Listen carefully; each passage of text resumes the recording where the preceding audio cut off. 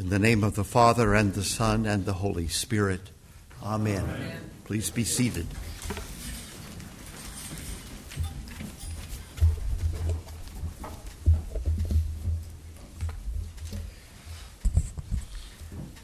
This is Christ the King Sunday, and the question on all of our minds on this day is, where is Jesus? Is he in heaven? Is he on earth? Is he in our hearts to be apprehended by faith? Or is he coming to us from a great distance to appear in sight? Now, the focus for the last few Sundays has been on the kingdom of Christ, which is not a place, it is a state of being. It is that condition in which Christ, as ruler, will be perceived by all, in which Christ's rulership will be acknowledged, and in which Christ's imprint will be stamped upon not just our souls, but this world. The mood of kingdom season, however, far from being celebratory entirely, is serious, because the theme is weighty, even grave. With the coming of Christ as King comes also the concept of judgment. When we come to face Christ, we will give an account of ourselves, first and foremost, in terms of how we have lived out the kingship, the pattern of life that Jesus Christ would have us live. So the vision that we see here, there, and everywhere today is Christ the King sitting in judgment. Our collect has very much placed that judgment seat, which is also a throne, in heaven. Our hymn placed Jesus in our hearts and then reminded us that though he may be in heaven, he's also, paradoxically, coming our way, and we'd better be ready. Today in our reading, Christ before Pilate, we are presented with a paradox, however. Christ himself put on trial by a world on trial, a cosmos whose eternal destiny hangs in the balance of the scales of justice, of a divine judgment. Wherever Christ meets us, then, there is going to be a reckoning to give. It will be Judgment Day. Now, the image I get is of a checkpoint, if you like, passport control, perhaps as it is called in so many of the world's international air terminals. The endpoints or termini of our travels, the places where we make our way to our, in this case, metaphorically, ultimate destination. We stand in waiting. We wait to check out, knowing at every moment unseen eyes are checking us out. There's anxiety. Will our paperwork work? Will there be problems with our identity? We shuffle slowly forward, all the while under surveillance and all the while suppressing the growing ache at the core of our being.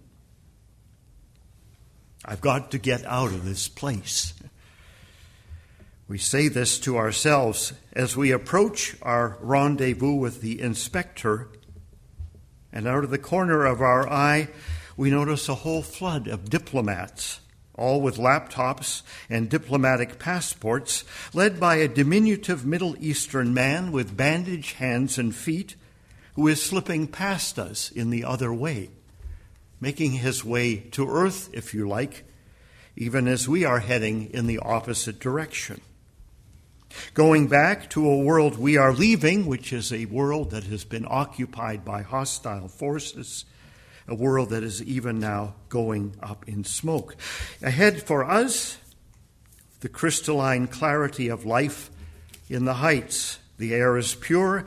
The clouds are firm enough for us to set our harps on, the harps we hung here on the willow trees. Yet there also lurks the unthinkable, the other possibility, life down under, where the air is thick with smoke and the smell of burning sulfur. Yes, as we await our judgment, we hope and pray that our passports are in order. But whatever lies ahead, the smoke and smell of burning at our heels impels us onward. And so the checkout line snakes its way. Although I have gamely tried to leaven this image of judgment, I believe my little excursus prevents us with a fair picture of what Judgment Day conjures in us. First of all, it's all about us, you and I, up against it, as it were, at the time when there's no going back and the options ahead are limited. Life at 50,000 feet or death at 5 feet under. We hope that our passport's in order and that we have been careful not to blot their pages with too many misadventures in Vegas. But we are getting out of this place one way or another. Got to get out of this place. That's the image that we have. I think it very interesting, however, to contemplate that the hearers of Jesus' time would have heard all these readings in a very different way. Instead of allowing themselves to be suspended up in the clouds, no matter what is going on up there, they would have had a very clear sense that what was going on in the clouds was coming their way. Listen to this. The God of the universe, the holy great one, will come forth from his dwelling. And from there he will march upon Mount Sinai and appear in his camp, emerging from heaven with a mighty power. Behold, he will arrive with 10 million of the holy ones in order to execute judgment upon all. If that quote sounds vaguely familiar, I really do commend you. If you know exactly where it is to be found, I will invite you to turn to that place in your pew Bibles. Of course, you will not be able to find it there, not even in your Bibles, which are always on Sunday left at home. Why? Because the quote is from the book of Enoch, a Jewish work that was composed in the last few centuries before Christ. But what the apparently uninspired author has put into words is the very inspired expectation that filled the air at the time when Jesus was being taken before Pilate. The expectation was this, that Yahweh, God the Lord, would return from heaven to fill the temple on top of Mount Zion once again with his presence, his Shekinah glory. That this Messiah would return from heaven, this king, to lead the heavenly host in a decisive victory against the pagans, the nations, that would be Rome. And that both Yahweh and his anointed, if there are two, would then be enthroned to reign forever over not just a redeemed Israel, but a, through Israel, redeemed earth. High expectations. Well, the kingdom is coming, as is the king, but it will mean judgment, not blessing, for Israel. We shall see. So Pilate called Jesus and said to him, "Are you the king of the Jews?" Jesus answered, "Do you say this of your own accord, or did others say it to you about me?" Pilate answered, "Am I a Jew? Your own nation and the chief priests have you delivered you over to me. The king has returned to his kingdom. Yahweh has returned to Jerusalem. The temple stands ready to be inhabited. The thrones of which Ezekiel spoke in exile, taken up by Daniel, are there. As I looked, thrones were placed, and the Ancient of Days took his seat. His clothing was white as snow, and the hair of his head like pure wool. His throne was fiery flames. But who is sitting there already on those thrones? And who is now going to execute judgment of their own on Israel's king, who, indeed, all the while awaiting deliverance from Roman rule, is preparing to turn this same king over to these same Romans for execution? It gets very thick now. Israel has a king, and he's called Herod. He's working very nicely with the Romans to maintain a status quo which has very little to do with the expectation at the heart of most of the people of occupied Judea. He is indeed at this moment that the king is being presented to Pilate, conspiring with the Romans to turn this same king over not to enthronement in the temple, but to judgment and execution on a hill outside. Your own nation and the chief priests have delivered you over to me, says Pilate. And how many parables have warned of just this same thing coming? And it has come, and it has gone.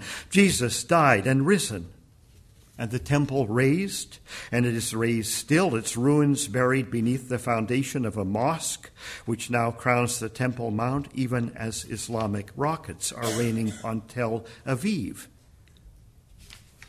All this has happened, in other words. It has come to pass. We read here and we think it is yet to come, in our hearing, a kind of second coming. But we forget that everything Jesus predicted has already indeed come to pass. The calamity, the judgment, the vindication has been wrought on just and unjust alike. And it came about in 70 AD when the temple was torn down. And the church has carried on. We see judgment indeed, where we should see hope. We are so transfixed on the impending judgment, our trip to the clouds to face Jesus and confess all our personal sins, and we cling to the hope that we shall escape it, that we miss the point of Jesus' message and of his ministry and of his mission. Once again, that same question shall be asked of us as was asked of them, of Israel. Not, have you saved yourself from this world, but have you saved the world? Have you, Israel, brought the world to salvation? Or have you saved yourselves from this world, waiting for me to summon you up to the clouds? When Jesus says, my kingdom is not of this world, if my kingdom were of this world, my servants would have been fighting that I might not be delivered over to the Jews, but my kingdom is not from the world. His point is that Jesus' kingdom does not come from this world. It does not originate in the evil and rebellion against God, which characterizes this world. Jesus denies that his kingdom has a this-worldly origin. He does not deny that his kingdom has a this-worldly destination. His kingdom doesn't come from this world, but it comes for this world. Of that you can be sure. And for that he has come into the world himself, and he will send his followers, and we are among them. And we are among them. Our story starts here too, right here, in Pilate's judgment of Jesus, which is Jesus' judgment of Pilate. For Pilate, truth belongs to those in power. How postmodern he is. Truth is something defined by the victors. Your ability to have your will, to have your way, is what kingship is all about. Accordingly, those of captive Israel are captive still. They saw themselves as an end in themselves, and now they are an end in themselves. They are at an end. No, they are at the end. So Pilate said to him, you are a king? Jesus answered, you say that I am a king. For this purpose I was born, and for this purpose I have come into the world, to bear witness to the truth. Everyone who is of the truth listens to my voice. Israel is in flight, or ready to fight, or somewhere in between, trying to make do. Israel is still in denial of its failure to live out Jesus, God's command, save the world. Israel stands where we in the church stand as well, here in the West. For them, there were three options. Quietist, which means you take flight, take refuge in the caves at Qumran or North Dakota, get some razor wire and some German shepherds, or if you can't do that, you take flight inwardly. Adopting a dualist rejection of the world, you keep the kingdom and your little world separate. You keep your head down, say your prayers, keep pure, keep holy, and wait for God to do what God is going to do. If you don't do that, you take the activist way, that of the zealots. You take up arms, take to the hills at Masada. That is illegal. and not very successful. We do not advocate that, of course, but that's fight. If you can't do that, you become a compromiser. You make the best of both worlds. You play the world's game the world's way, as did all those who shared their priestly and legal power with the Romans. I think we in the church mix and match all of those three streams to suit whatever the occasion and our circumstance present to us. But these are three ways of living on the losing side, and they're all going to bring us and them to the same place at judgment. They're going to put us on the defensive and make us reactive and not active. Where are we? We have to step out in faith and in action. Jesus' mission, our mission, is just that, mission. We are sent into a world that is bristling outwardly, hostile and weary and wary of us and our claims, but inwardly, away from dogmatic dialectics and moral imperatives, inwardly at the level of being and essence, a world of those born like us, with a heart for God and for the love of God, a world where a memory of God's love abides deep within, in a core that is encircled by a crown of razor wire. Original sin. Not who we are, but by confining us, rededicating us as rebels to God, defining what we can be. Yes, we have sin at our core. Let me stress, however, we are not essentially made of sin. We are God's good creation, we and everyone else who is brought into this world. But sin, which is waiting not just at the door, but just inside the door, is always with us, infecting us at the deepest level. It is not what we are, but it has its sight on what we become, unless, like captive Israel, our King Jesus is enthroned in our hearts once again, severs that razor wire once and for all. O come, Emmanuel, we shall sing next Sunday, and ransom captive Israel that mourns in lonely exile here until the Son of God appear. No, it's not Advent yet, but the Son of God has appeared, and where Israel failed and still awaits ransom, the church, the true inheritor of the promise made to Abraham, carries on. Here in the West, we falter. Our own prosperity has savaged us. The so-called savages to whom we once took the gospel now bring Jesus back to us as King. We at All Souls owe them our existence and our identity as Anglican Christians. They have helped lead us out of exile. May we now do the same for our own captive people. This is our mission. This is the one point of all of this. Our mission is now to our own people, to our own children. The world around us is changing. You'll hear this again and again. It's changing.